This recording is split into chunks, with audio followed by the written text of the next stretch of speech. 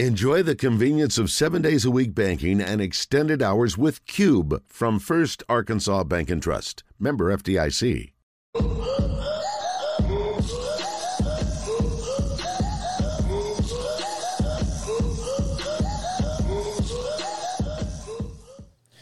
And welcome in to the one, the only Hawg Talk podcast, live from the Electrical Supply Guys studios. And we are part of the BLEAV and Buzz Radio networks, where you can hear us on all podcast platforms, as well as Buzz 2, 106.7 in Central Arkansas.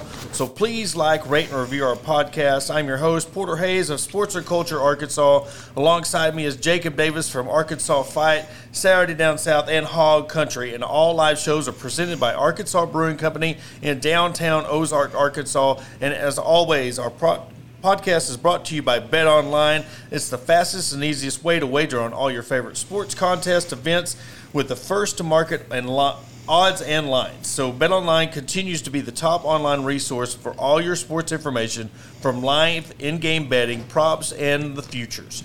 So head on over to the Bet Online and use your mobile device to join today and make your first sports bet. Use our promo code BLEAV, BLEAV 50, to receive your 50% welcome bonus on your first deposit. Bet Online, where the game starts.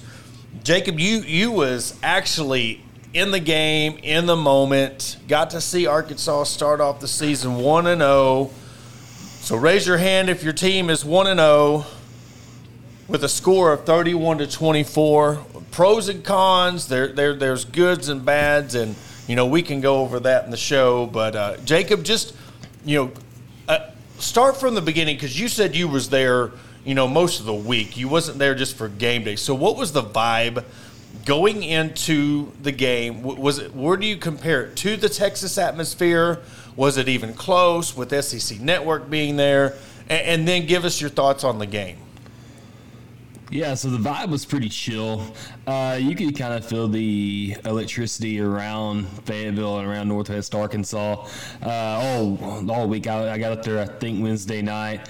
Thursday, hit up Fayetteville and was looking around. The stores were all packed. The Razorback gear was pretty much sold out. People were excited, man, and being able to go to Razorback Stadium, you're standing outside Gate 1, and you're just looking at how many people are really here. The Hawg Walk was 15 to 20 people deep on each side, all the way up and around the corner to where they enter the Hawg Walk. There was just a lot of there was electricity there. I wouldn't compare it to the Texas game, because the Texas game, man, you only get that crowd when you play Texas. But this was a pretty electric crowd. From the start of the game, probably till when Arkansas turned it over there around the goal line, and seeing the fans really pretty much like control the environment and control what was going down the field. And Cincinnati had those 3 straight illegal procedures or false starts, and I think there's one other another penalty there too that Arkansas. I mean, the fans basically made an impact on the game and moved Cincinnati back 5 yards each, or 10 yards. I mean, they were a factor in that game. It was a pretty cool atmosphere, being able to sit there and take it all in, man. It was really cool to see that, and I think it's going to get better each game. And I didn't catch the first quarter. Mine and my wife's anniversary, or 6th anniversary. Big shout out to my wife for six years putting up with me. So I mean that says a lot about her character. So. So when I got there, and was watching the game, of course it's the first game, but I seen things that where I stand by my 9-game prediction. There was just things that what I told you and I'd said about KJ Jefferson early on, with him being a second year in this program, him being considered, he's supposed to be one of the top quarterbacks in the SEC, and if you drop him down to that 5th or 6th, quarterback, and people start, saying, oh, he should be a 3rd. To me, he did not play like a top 3 quarterback in the SEC. There was just too many wide open underthrows, overthrows. I mean, there was just, and I know that this can be fixed, and this is, I'm not saying he's a horrible quarterback, but just from the play, waiting all season, off season, this is the second off season in that system, he kind of was underwhelming. I know he had a good QBR. I know he had 3 touchdowns, and we'll get in on my superstar, who I've predicted from the get-go on my player of the game. But to me, it was just, it's a good gritty win. We said there's going to be some games where you're going to grind it out. This was one of them. It still was a great win. But if you're going to tell me that this team is going to go, just based off of this performance, that this team is going to go 10 or 11 wins, I don't see it, because there was a lot of things in the secondary. There was a lot of things that, the third down conversions that Cincinnati was able to get, third and longs, was kind of alarming when you're like, you need those in those big-time games, that those are drive killers. And if you keep a team like Cincinnati, look what happened. It was 31-24, and I said that. If you give them a reason to stay in the game, they're going to stay in the game. And my biggest question, and maybe somebody can drop in the comments, maybe you can answer, but, well, I tell you what, I think unless they just blew the whistle early, that end zone play where KJ got tackled in the end zone, I don't see how it wasn't a safety. I don't know.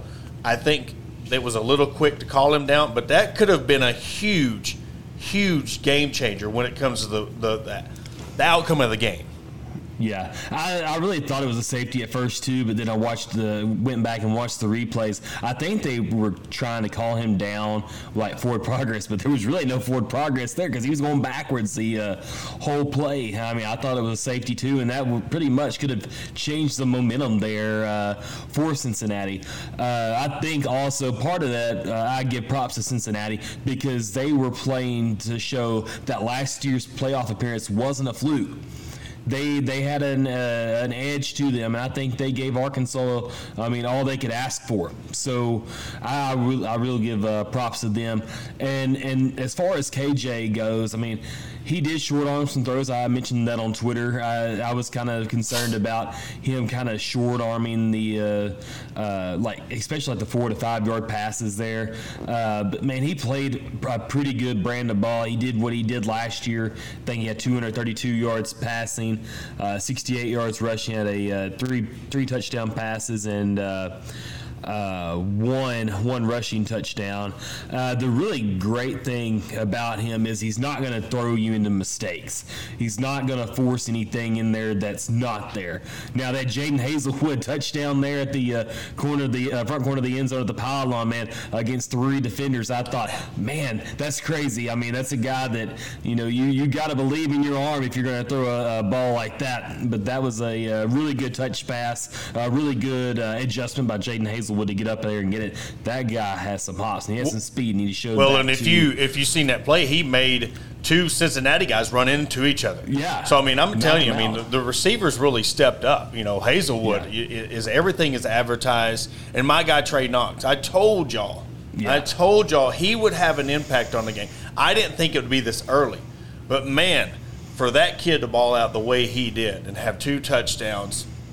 I believe in the stat sheet, he only had 75 yards. He led to the team in receiving with 75 yards. But if you look, 1, 2, 3, 4, 5, 6, he had 6 different receivers that he threw to. That you're distributing the ball well. He did a very good game. It's just I seen things that, and I know it's going to be hard for kind of people to hear, but we got to realize if you want your team to be a top team in the SEC, you have to have those high expectations. So, like Miss June says, don't be critical of the players, but you've got to realize if you want to step up to that next level, we're not a mediocre team in the SEC anymore. You have to be critical because in college football, 1 game, 2 game, you go on a 2-game losing streak, well, there goes your chances of being in that SEC championship game. There goes your chances of being in that New Year's Six Bowl. There goes from 9 wins, now you're to 7. Yeah. So, to me, I'm going to be more critical this year on this team because you have everybody you got coming back. I know they were banged up on defense and they lost Catalan and Slusher.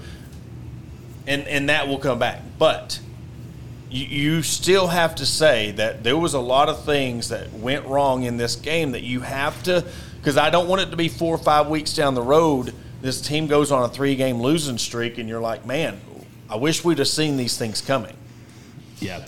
The offensive line, man, I was kind of suspect about them too, because they really didn't generate much of a push outside of the final 5 minutes and 49 seconds of the ball game on Saturday, because Arkansas took that final possession, and they could have scored on that final possession, but they rolled up a little bit. But they finally exhorted their will to say in that final drive, they were saying, all right, we're gonna drain the clock, and we're gonna go out there and win this ball game, and they did a good job there. But man, they're gonna have to come Saturday against South Carolina, against a really physical defensive line. They're gonna have to figure out a way to generate more of a push on the line and try to get Rocket more of those 5 to 7 to 8 yard runs and try to have more success pounding the football. And there was a couple of times too where KJ, I don't know if it was more of him like just running around because that's what he does, but there was a couple of times where he had to extend plays because the pass protection wasn't there the whole time too. I mean, like Chuck said there though a couple of comments ago, he did say the biggest improvement is from the first game to the second, and we've heard that for a long time, and it's a true thing. Yeah, I think they know that there's a lot of things to work on. Sam Pittman acknowledged that. Bumper Poole acknowledged that after the game, especially on defense, and we'll get to that later. But yeah, there's a lot of things to correct, but there's a lot of things you can build on too that happen and that were good. The positive I've seen is just how much the offensive line and defensive line stepped up at the end of the game. I mean, I was just about to say, where's this pass rush? Where's this pass rush? Right. And it was quality over quantity. They got the sacks when they needed. They got the pressure when they needed. They had some turnovers. They had a key interception there at the first. I mean, really, you're talking about a drive killer. That interception was a drive killer. So when you look at the job that the defense did do, it was. I wish I would have seen a little bit more out of the linebacker play. But when you have your safeties out, you're already game one. What I think it was when we had Blake Ruffino on, when he was talking about when you're having to play outside your game plan. I think they did a lot of that, and they got the win. You beat a top 25 team, and it was the first time since '74. I know there was some confusion on that. ESPN got it wrong, but it was 1974 against you. Well, ESPN even got it wrong. Yeah. No, they had the big header, but it was against USC. So I guess from my side of it, I can sit here and say what I've said, but you still won. A win's a win. It was over a top 25 team. We're not sitting here saying you struggled against Nickel State or Eastern Illinois or San Jose State, Western Kentucky, Portland State. So, but like I said, with that being said, I want to see this team. I'm excited about this team, and I know I'm being a little negative game one, and it is what it is. But I'm just going off of what I seen, where they could be better. Yep. And man, I'm telling you, but you look at the run game. That was. We knew they were established to run, and it's crazy. I've never been this right, and I will never probably be this right this way this season. But you had every running back, other than KJ, he was 3.4 yards a carry, over 5 yards a carry. You had Rocket Sanders 5.8 yards a carry. AJ Green had 6. Dubinion had 8.8 yards a carry. So, I mean, they were running the ball effectively. If you can get in that 3 to 4 range, you're getting 3 to 4 yards a carry. You want 4 to 5, but at least, if you're getting 3 yards a carry, that is a huge deal when you're as balanced as you were. And that is what – it's crazy what Sam Pittman has similarly done, like what Brett Bielema has done. But you know what? It's like you have more belief, you have more faith, and you have more – continuity when it comes to the coaches.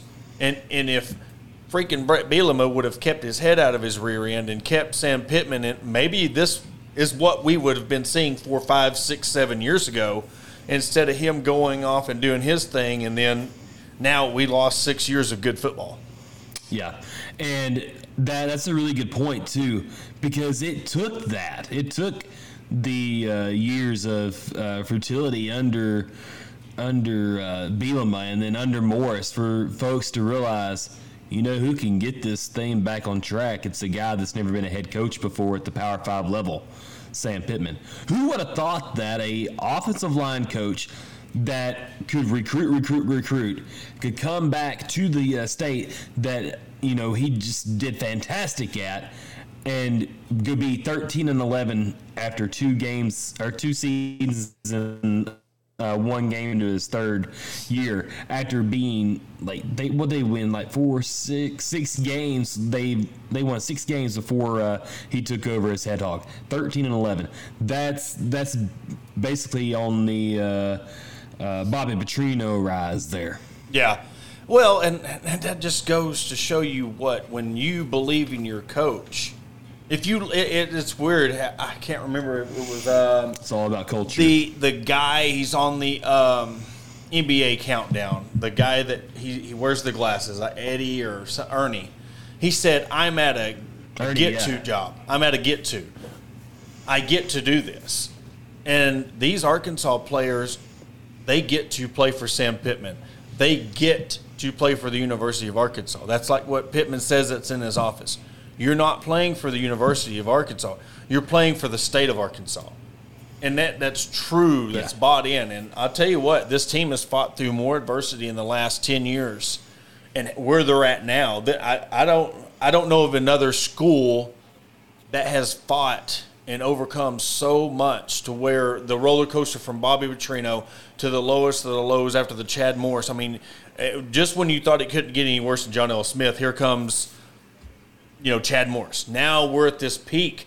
We're not at the top where we're the top of the SEC yet, but they're at the top of where you're the belief, and you get this team. They have a very good chance. And what Kevin says, Cincinnati would have beat South Carolina by 3 touchdowns. That's true. I watched that game. If it wasn't for South Carolina's freaking special teams, I mean, they probably would have been tied going to overtime against Georgia State. And Georgia State's no slouch, but, I mean, when they beat Tennessee, they were down. South Carolina's supposed to be this darling in the SEC East, and, I mean, could hardly get by them. I mean, you have Spencer Rattler, the number 2 quarterback in the SEC, according to the Jordan Rogers. What was his QBR? You tweeted it out, so I will let you. 23.6, I think. 28.6. And I went to Ozark, so you might have to correct me, but is that not an F? I mean, if you was getting graded on a paper and you got a 28 at Ozark, it was an F. I mean, I went to El Dorado High School, and that was it an F there? Okay, I'm just making failing. sure. I mean, Haynes King, these guys that were supposed to be Heisman candidates or quarterbacks of big-time teams or first-round picks. Haynes King, a 49. Will Levis, a 46. And Spencer Rattler, Mr. All-Everything, 28.6 for South Carolina last night. But man, I love saying bad things about South Carolina. Will Levis, Mr. First-round pick in Kentucky. Man. Yeah. And there was a lot of people high on him. That's not going to get you a first-round pick. Yeah. There was a lot of people high on Levis. And then what was Hooker's? Hooker had a pretty good game. Hooker had a 79. Okay, 79. But you also got to look at the teams that they played against. And, it's just crazy that people put so much hype on somebody who hasn't even snapped, ain't even played a snap for that school. And right. I've said it. If you can't win like that at Oklahoma, it's hard for me to believe that you can win like that. But then again, they're going to the SEC East, and they might not. They might go 6-6. I don't know. I don't care. That's the one school I don't care about. I hope they go 0-11. I don't want them to win a game. But then again, when you struggle against a team like Georgia State, and we're going to have the guy from Spurs Up show on Wednesday, so I'm going to get all my ranting out now. That way we can have a civil conversation on Wednesday night. But, watching that South Carolina game and having the hypes with the new lights and the new coach and doing his little TikToks and stuff, to have that struggle win against Georgia State, I loved every bit of it, because they're thinking they're good because they got a win, and I'm like, you struggled against Georgia State, Exactly. So they got to come into Arkansas, and you're looking at what, Arkansas did against Cincinnati, and they've got to, fine-tune some things up. But you've got South Carolina, then you got Missouri State, and then you've got that 2-game stretch between Texas A&M and Alabama. So you got 2 more games to really button things up. But they do have to kick it in gear if they're gonna be that number 2 team in the SEC. Because we're talking about, that's something we haven't said yet. We're looking for who's going to be that number 2 team in the SEC West. That's above Texas A&M. That's above LSU, and we're watching LSU right now, 17-3. So guess what? That's a huge confidence when you're talking about where Arkansas's place is in the SEC West. We're seeing a team, and unless LSU is just that bad, I mean, Coach Kelly looks like he's just lost on the sideline. So that gives Arkansas hope. There's a team that you can really overtake when it comes to the seeding. So let's see what happens this week. I'm very excited, and we'll get into the defensive side of the ball here in a minute. But, man, I was really happy to see Knox come alive, get some catches, get some touchdowns. Warren Thompson even had a key catch. They were throwing more out of the backfield. I mean, they weren't just relying on KJ's running in the run game. They were throwing out of the backfield, those 3 tiers that we talked about. And it's the running back in the flat, you had your tight end play, and then you had your deep ball. So, I mean, they looked really good. Yeah, and Trey Knox, man, that ball he took out of the flat – and he did not lose any speed. Like, boy, was hauling. I think he was so wide open, he did not know what to do. I think he caught the ball, and he was like, I am so wide open. He kind of froze for a second, and then he ran it in. I mean, it was incredible. And you talk about speed. He put on 50 pounds, and to have that much speed, he was trucking. Yeah. I mean, if you're timing him on a 40-yard dash, I guarantee you he was running at least a 4.6. Oh, 4.6, 4.7, easy with pads on. Oh yeah, definitely. Oh yeah. Dude was hauling, and he looked good. 6 catches, 75 yards, and 2 touchdowns. The most touchdowns he scored in a single game in his Razorback career. Honestly, one of the best performances in Week 1. I think that is the best performance in Week 1, because we already talked about KJ. Yeah, he was 18 of 26 for 232 yards and 68 yards rushing for total touchdowns. But I mean, Trey Knox made the impact. He made the impact. Matt Landers played well. He showed up early in the game. You had Jaden Hazelwood, the other guy that was a transfer. I mean, he caught 3 passes for a touchdown. We already talked about that. Rashad Dubinian, who Devin Talley just mentioned, he showed up. Yep. Guy, he's fast. I mean, number 6 coming out of the backfield, freshman out of Cedar Grove High School in a suburb of Atlanta. His position coach is Jimmy Smith. Jimmy Smith was at Cedar Grove, if you didn't know that history there, before he was in high school. So, Rashad Dubinian having a true freshman out there and being able to show his speed. If you have a freshman out there that is showing out already like that, he's probably going to be a dang good one.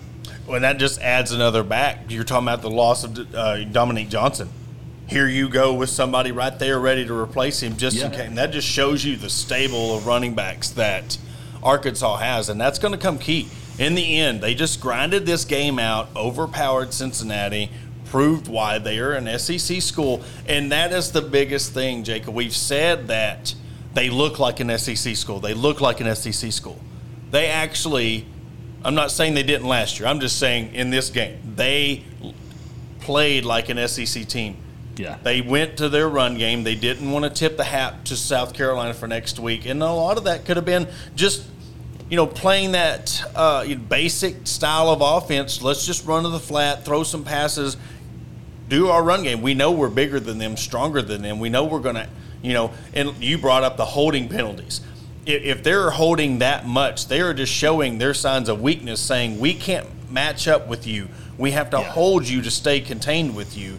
And that just shows Arkansas's bigger, they're faster, they played really good. It's just one critique on defense, button up the third downs, and then on offense, KJ has to hit those open throws. He has to, because those could be the difference between a win and a loss. Yeah, he seemed to be aiming his passes instead of just leading his receivers. But he did come on and lead some of his throws too, which was really good. So I mean, obviously you've got week 1 to week 2 to get that corrected, and I think they're going to be all right. And yeah, like Devin said, I mentioned that on Twitter this morning. I said I went back and rewatched that game, and I saw a couple of times where Cincinnati's right tackle had I think it was Stewart in a chokehold. Yeah, I remember she was saying. Yeah. Well, when Arkansas wanted to rush the passer, they did, and they were capable of it.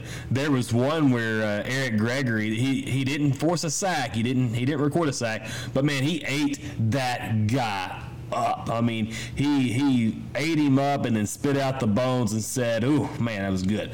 Ate every. Is that the one where he just basically pile drived him in the ground? And I mean, he made him, turned him into a pretzel. I mean, his legs come over his head. But then on the other side of the ball, if you rewatch the game, I mean, I seen 2 or 3 missed throws by the Cincinnati quarterback where. Yeah. I mean, this could have been, this was if you want to just break it down, this was a game of who made the fewer mistakes. Yep. Both teams made mistakes because you can look at both sides of the ball and been like, well, Cincinnati could have made this play. There was one play where he was in the end zone. I mean, it was a touchdown and just overthrew it or, just made a bad throw. So, but big props. It was kind of a different Cincinnati team than I expected to see.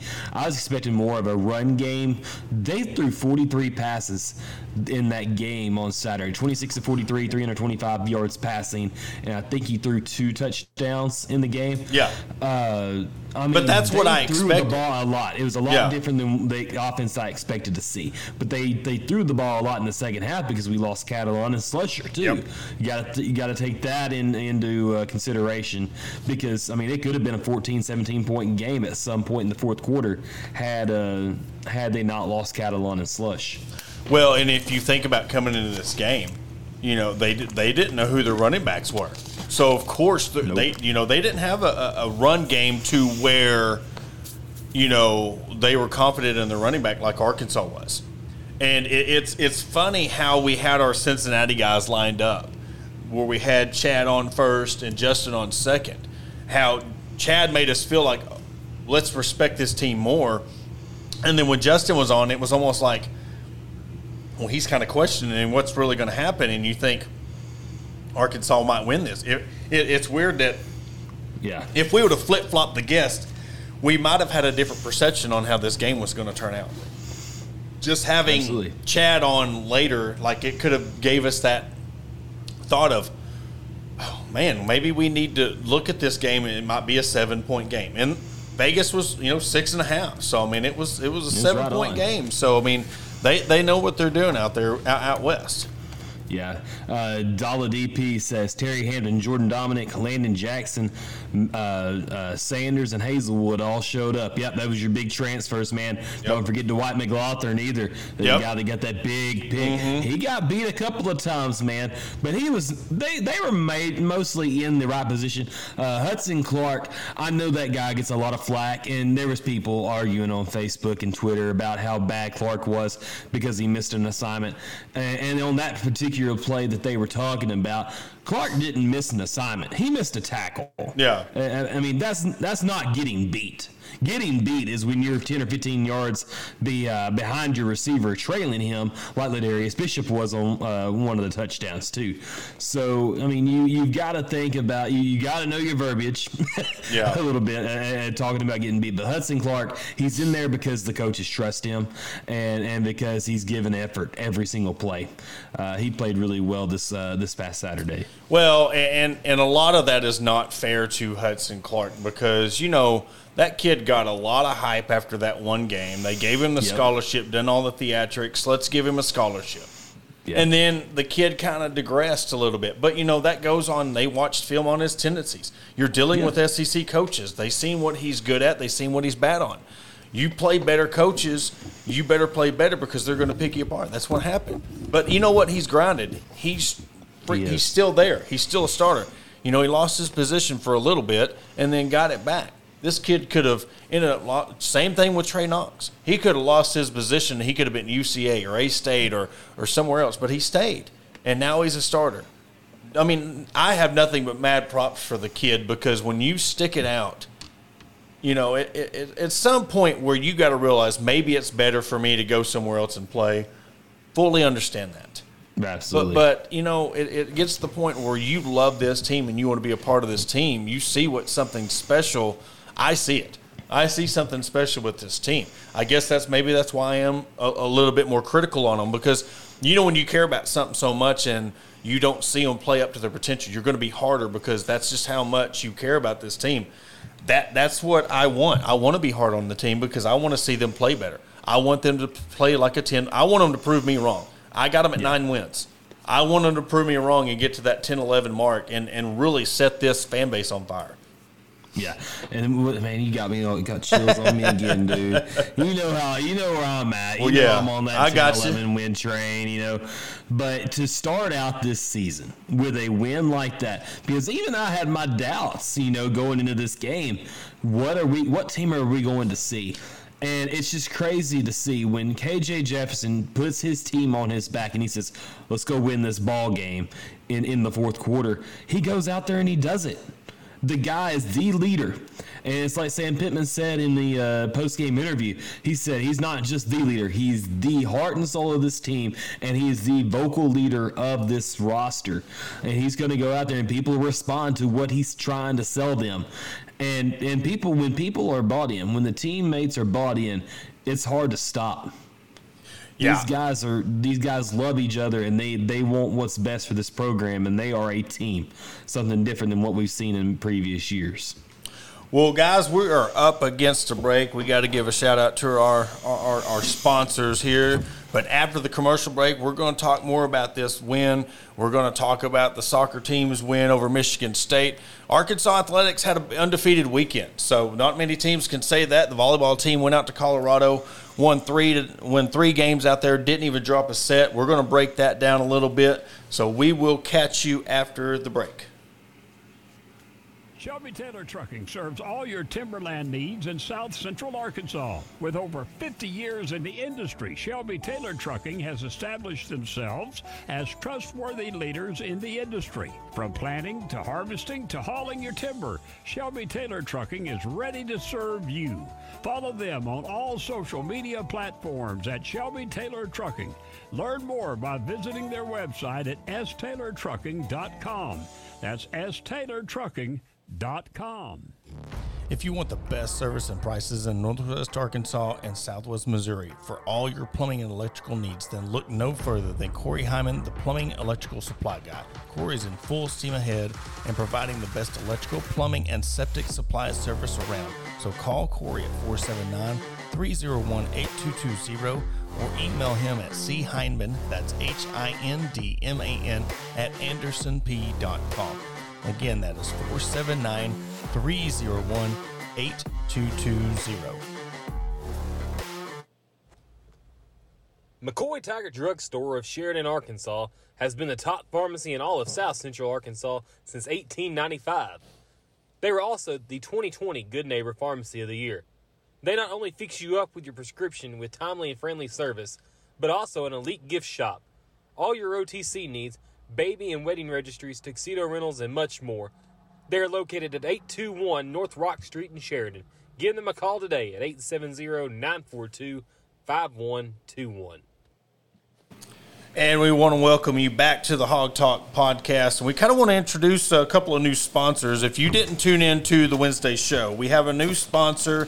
It's the law offices of Robertson, Beasley, Shipley, and Robinson PLC with offices in Springdale, Fort Smith, and Ozark. They are the oldest full-service law firm in the River Valley, and they will be the primary sponsor of the Wednesday preview show, where this week, again, we have the guy from the Spurs Up show, the biggest podcast in South Carolina, and then each week we're going to bring somebody in from the opposing team, beat writer, podcaster, BLEAV partner, to really break down the game. And also we have a new hotline sponsor. It's Camelot Exteriors out of Norman, Oklahoma. They do a lot of roofing exterior needs in Northwest Arkansas and the River Valley. So if you are in Northwest Arkansas or in the River Valley, you're in the need of a new roof, decking, anything exterior, give these guys a call, and you can click on their link on our website, and we'll get back into the second segment of, really breaking down what you've seen on the defensive side, like I said, with the third downs. But, what was some of the bright spots, Jacob, that you've seen when it come to what you've seen there on the field in live play, the speed of this defense and the difference between now and previous years when it comes to the Razorback defense? They're always in the right spot. Whether it's a defensive line, linebacker, defensive back, they're usually in the right spot. Yeah, guys are going to get beat sometimes in week one, but they're giving 100% effort, something we haven't seen in previous years except under Pittman. I really did like the pass rush. That's something positive that we haven't seen in a very long time, a four-man rush. I really liked what Jordan Dominic was able to do. The play of El Dorado native Terry Hampton, he was really solid. A guy that looks the part of an SEC defensive tackle. I'm glad we have him as a redshirt senior, a transfer from Arkansas State. That guy, he looked really good. Trying to think of another one, Landon Jackson. All those guys looked really good, man, on the defensive pass rush. I'm really, really positive about that. And the way South Carolina looked on the offensive line last week, this past Saturday, Georgia State was generating a pass rush there. So maybe Arkansas, man, with an 11 a.m. start, Spencer Rattler may have to wake up early, man, because Arkansas is going to live back there with him. They may have to pay rent. And I haven't seen that. So that's 11 a.m. Central Time? Yeah, it's 11 a.m., okay. I believe, on ESPN. So yeah, that's going to – and you got to think. And I recently took a trip to Michigan. And this is just the crazy thing. Like, you don't think an hour does a difference. But we went to Michigan, and you're an hour ahead. It took me 3 days to get used to the time, getting later, and you're thinking it's like 8 o'clock. It's actually 10. Yeah. So that's going to have a huge impact on this game, especially being so early. But I think it's perfect. I think that fits into the timing. I know Razorback fans don't like those 11 o'clock kickoffs, but you know what?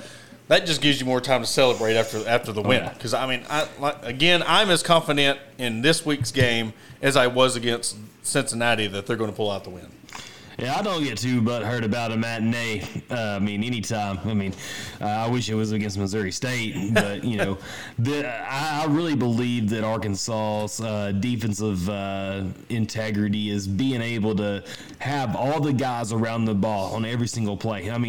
The defensive backs were there. I really was surprised by how well Simeon Blair played. I think he was a good bright spot there for the Razorback defense. A guy out of Pine Bluff who came in as a walk-on, was really solid, made tackles in space. He didn't miss any assignments at all either.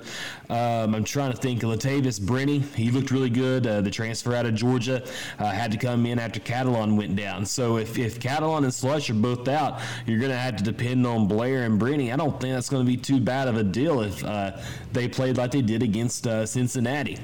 But you're not going to see a passing attack like you did against what you saw against Cincinnati this past Saturday, just because Cincinnati was they kind of had a different kind of style of offense than what we had become accustomed to, a physical offense like they had last year under Desmond Ridder and a power run game there.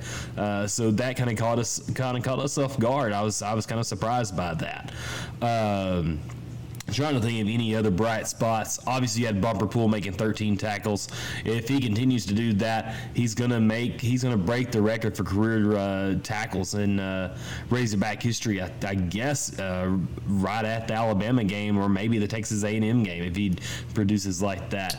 Obviously, he was a bright spot. And then you had Drew Sanders. Even Bumper in the post game said that for his first game, Drew had a good game. I'm not gonna be really hard on the defense. Yeah, they gave up 400 yards. But it was a kind of a different 400 yards because at the line of scrimmage, they won. They won the line of scrimmage all day. But I really, really was pleased by the Arkansas defense on Saturday, Porter. Well, and it goes to what you're saying about the first game, and I can sit here and say it over and over, but it rings true. We don't know what kind of base defense he was running. We don't know what kind of blitz packages he was running. We don't know how much of that defensive playbook he was really – because, again, I mean, this next game against South Carolina is more of a state – I mean, you want to win the Cincinnati game, but getting that 1-0 in that conference, column and beating a team like South Carolina, that's going to be huge because you've got a game with Missouri State and then you got your Texas A&M and Alabama coming. So – I think we're really going to see a different kind of defense.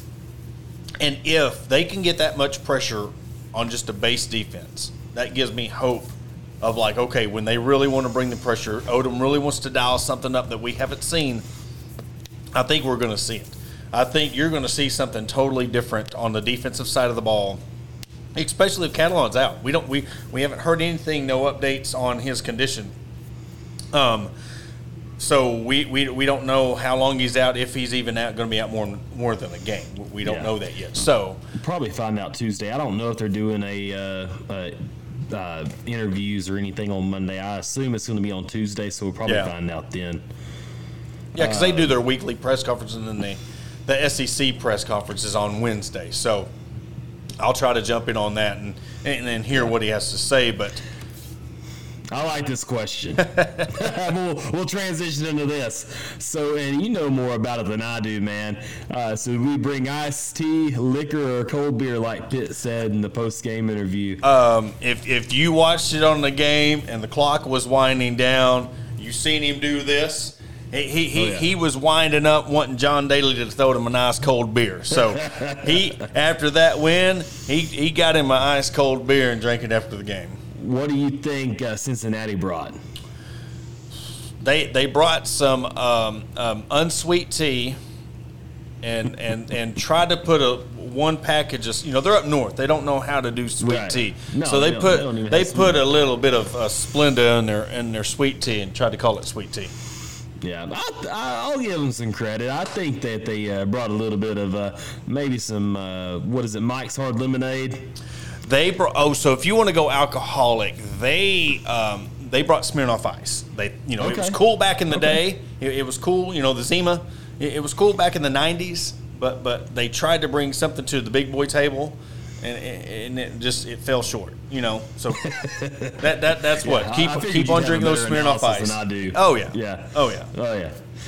Chuck said Long Island. No, I wouldn't even get them credit for that because Long Island iced tea's good. That's hard. I don't know if you've had a good Long Island iced tea, but that stuff's hard. They had the Arnold Palmer. They had the sweet tea and lemonade with no alcohol in it. Yeah, I'll say it was more of the Mountain Dew, hard Mountain Dew. I mean, it doesn't have any sugar in it, and it doesn't taste very great. But I don't even want to know about that. They brought something cheap. Oh, so that's like the Mad Dog 2020 and the R&R. We called it Running Rope back in the day because if you drank that, you was throwing up. So that R&R liquor, if it was on the bottom shelf, that was when you were digging in your pockets to have a good time. Yeah, I figure if you go back about 40-something years ago, maybe 35, when Sam Pittman was roaming the sidelines at Pittsburgh State, drinking a good cold, ice cold, was it Coors Light? I think it was Coors Light or a regular Coors Light. So that's probably what he was planning on drinking last night. But man, that was I wanted to get that question in there just because of that. Also, Dallas said, what about Hornsby? Should he get some more touches next game? I don't know. That one's a tough one for me because, goodness gracious, I don't think so. I think you need to, unless it's something where KJ starts getting banged up. If he feels fatigued, you got a guy you can throw in there. But specific packages for him or to bring him in, this is a very important year for Arkansas, and this is what if I was a head coach or if I was, wanting to talk to Malik about coming back, is like, you buy into our program, you buy into us, you stay with us, you will be the starter next year. You're promised you're the starter next year. Again, if KJ's hurt or he's just fatigued, he wants a series out, or if the game's in hand, which with this South Carolina game he might be. they might have this game in the hand in the fourth quarter. But when it comes to the end of the game, when you're trying to get a momentum, especially with what we've seen from KJ with his underthrow, and there was some people that was saying, KJ was cramping up. He pointed to his leg after that one throw out of the end zone. So. But I wouldn't have him in there if you're trying to get your rhythm going, especially this early in the season. Later on in the season, wide receiver though. What's that? Would you play him for a couple of snaps at wide receiver? No, I would put him in I'd put him in a slot, like I said last week. I would put him in a slot to run like a decoy play, maybe to where you bring him in motion, maybe hand it off to him, or bring him in motion, play action pass. Either you're handing the ball off to him, or you're having him throw the ball on a gimmick play. But to have him run a route or in a series, no, I wouldn't. Because then you got to realize if you're having him go in a series, that's more time he's having to practice to run those routes, run that series. That's less time you're taking away him getting those second-team reps, especially what we've seen with KJ. Yes, it's 11 o'clock kickoff, but we've seen how muggy and humid it is. If KJ starts cramping, you're going to need Malik to come in there. I know South Carolina's down, but still they're an SEC team. You can't afford to – I don't know. Maybe I'm putting too much emphasis on this season, but to me this is one of the most important seasons when it comes to this program because you did it last year, but you got to do it again. You got to keep building because you got two teams out west coming to your conference in a couple years. You want to put as much distance between you and A&M, LSU, Texas, and OU that you can by the time they come in because that's going to be very important to where are you going to stay the top three or are you going to fall behind and be in the middle of the pack? And I think you keeping KJ and you going with that one quarterback system, you trust in him, especially what he's done. I don't think you play around with it. Yeah, and I agree with that because, I don't want to sit him in the slot either because I don't want to see him get waylaid either. And then you lose your second-string wide receiver or second-string quarterback there, playing him at wide receiver. I think you just because of what you saw Saturday with Trey Knox, with Hazelwood, with Landers, and Katron Jackson, who didn't register a catch, but he was blocking downfield on that Trey Knox touchdown. He was blocking downfield and made sure he opened that hole for Trey down the sideline. So these guys are bought in. I don't think you need a Malik. I think you might have needed Malik back in the spring just because you didn't know what you had. But I think you know what you had now. I think you should feel comfortable with just saying, hey, Malik, we'll get you a gadget play in there every once in a while like we did on Saturday, but throwing the double pass with you. But I wouldn't put him back at wide receiver again, letting him catch passes in the slot. But, and here's where I will kind of almost not contradict myself, but if I was to put him in a situation, you got a guy at Hazelwood. You got to account for Hazelwood. You've got to account for Knox. You really got to kind of keep your eye on Warren Thompson. What if you put now to where you even got to try to find now here comes Hornsby out in the slot. Why is he there? You're making them think, right? Why is he there? But then you're spreading it out, and then you run a quarterback draw. I mean, anything, and even if he doesn't do anything, you could still say that's a gimmick, is bringing him in as a decoy.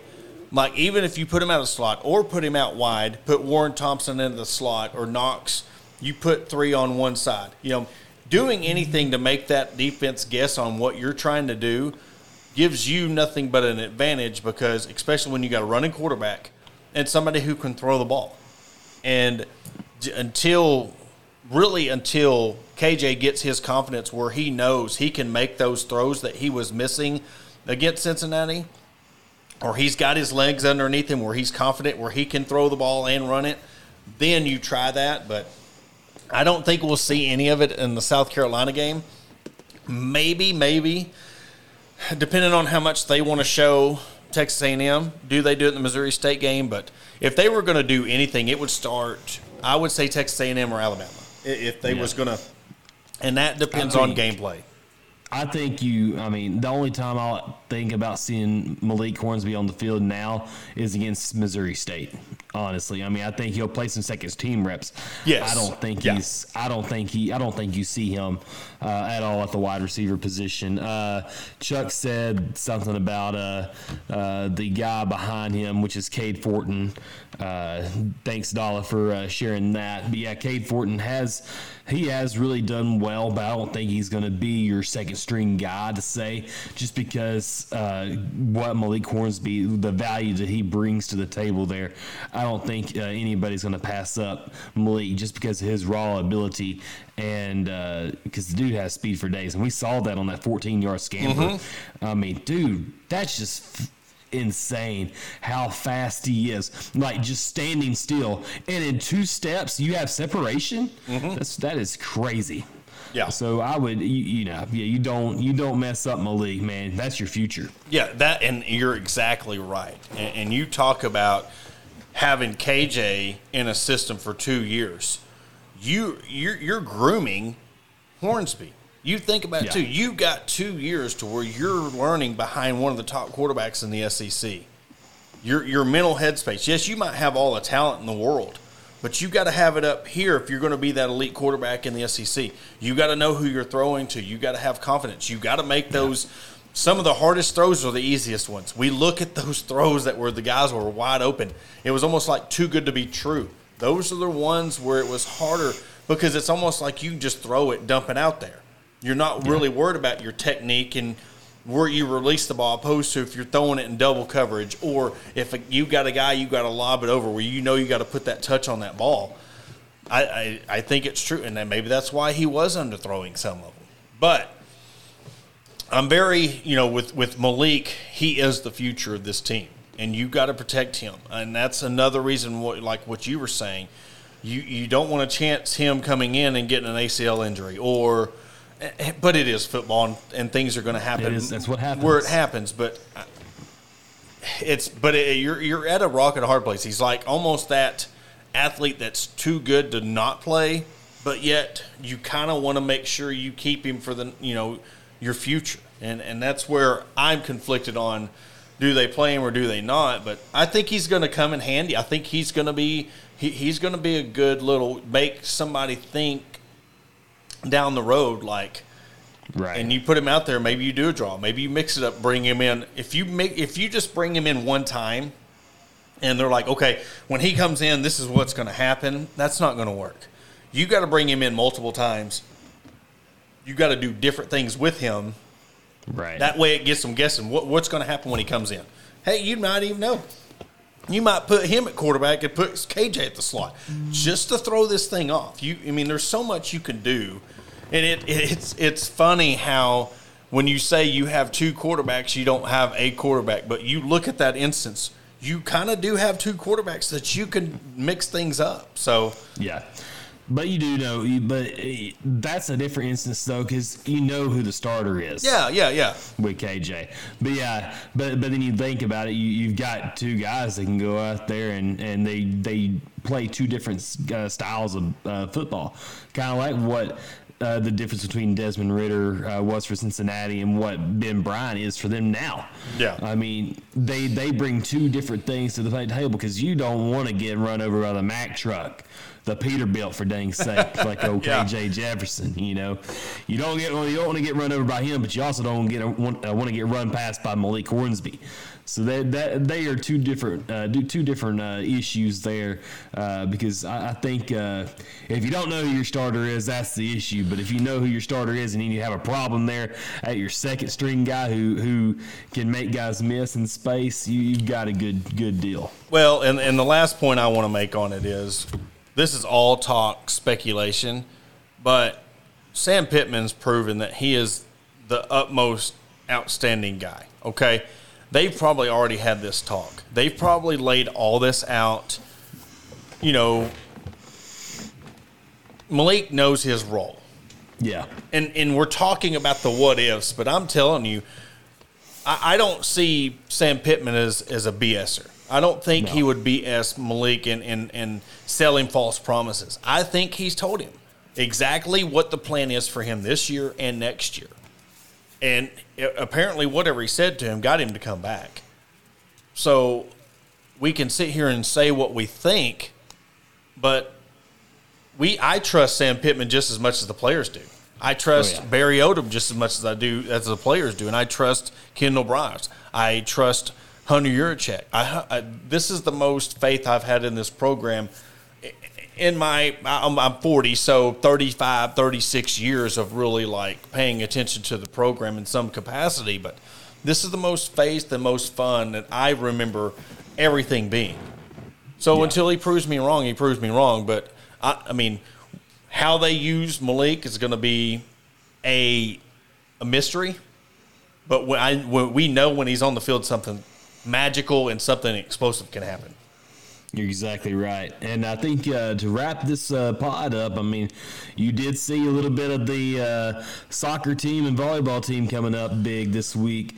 I want to give a shout-out to them. Yes. I mean, volleyball team, man, going out to Fort Collins and playing Colorado State, Alabama State, and Florida Gulf Coast, not even dropping a set, not just winning. They didn't even drop a set out there. Their only loss on the season is to 8th-ranked Washington, which they beat. They split that series. Yep. So this team, you're talking about having freshmen and having transfers and having, Taylor Head, Gillen, Maggie Cartwright, the heart of their team back. And then you go to the soccer team, and they're big, it's weird you say big 1-0 win. I mean, it's kind of like baseball, but there's not that much scoring in soccer. They played Arkansas State last week, blew that game open. I mean, I think it was, it was 2-0 at halftime, and I had to leave. But by the time I got to the Hopper Tunnel, it was already 4-0, 4-1. I mean, it was just, that's how quick this team is. And they got some freshmen, 3 freshmen, 4 freshman starters.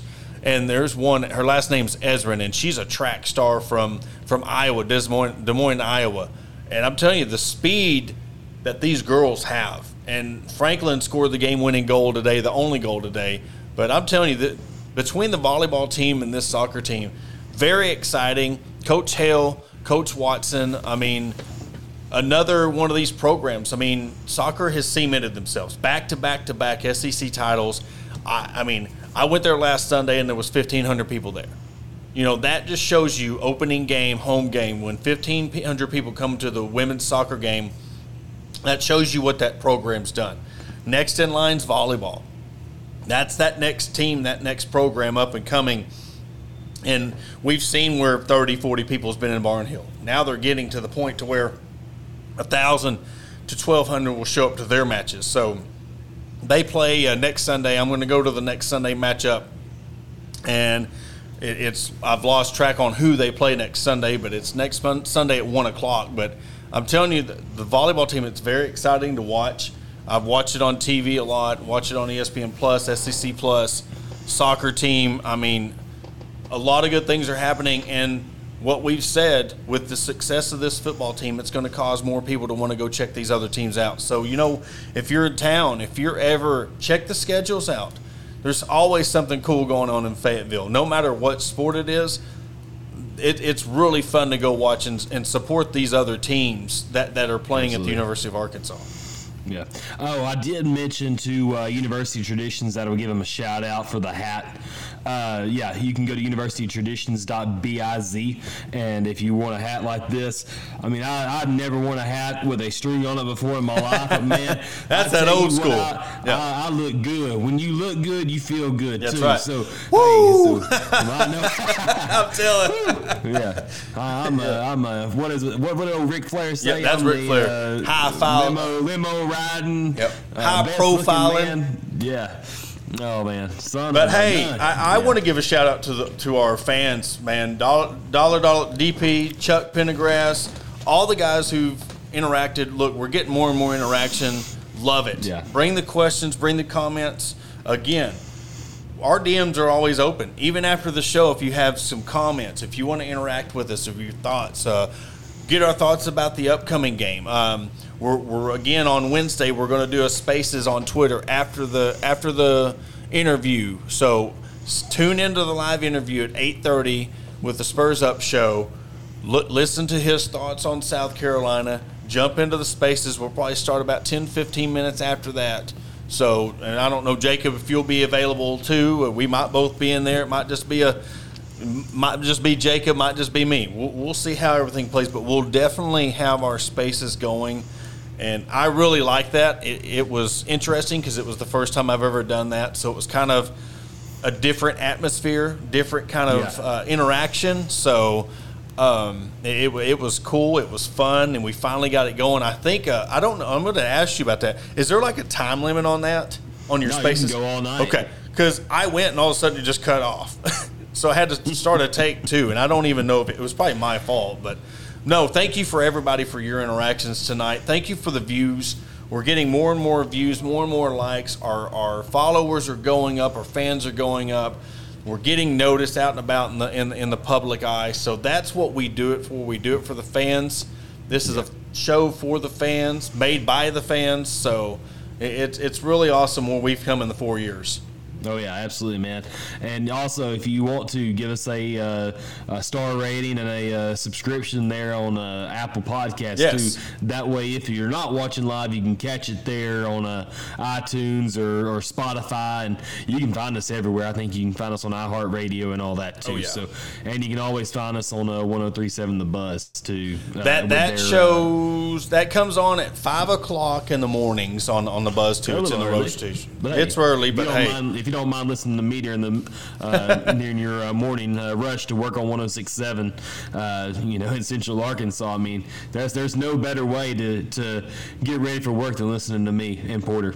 I don't know if you want us putting you asleep on your way to work. That make for a long day. So, but hey, that will do it. Love our fans. Love everybody involved in our production. Our sponsors, absolutely. Jacob. I mean, we've been doing this. It's been incredible, and we're going to keep this thing trucking. We will catch you Wednesday night, but for another episode of the Hawg Talk Podcast, I am your host, Porter Hayes.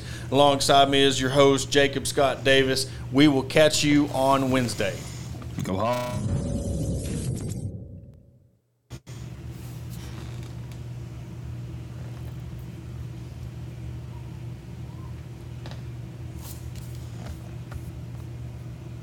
I got to get that timing better with that. I like that 3 second. We're not recording. Man, this thing right here. I was bouncing in my seat. I know, that was a good one. That intro is slick. Dad's After Dark. I don't know who this is. I've seen them. Michael Is Glover. that the dude? He is a firefighter in Benton. Okay. But no, this is our sign off. It's like a 3 second deal. He thought. Right. Man.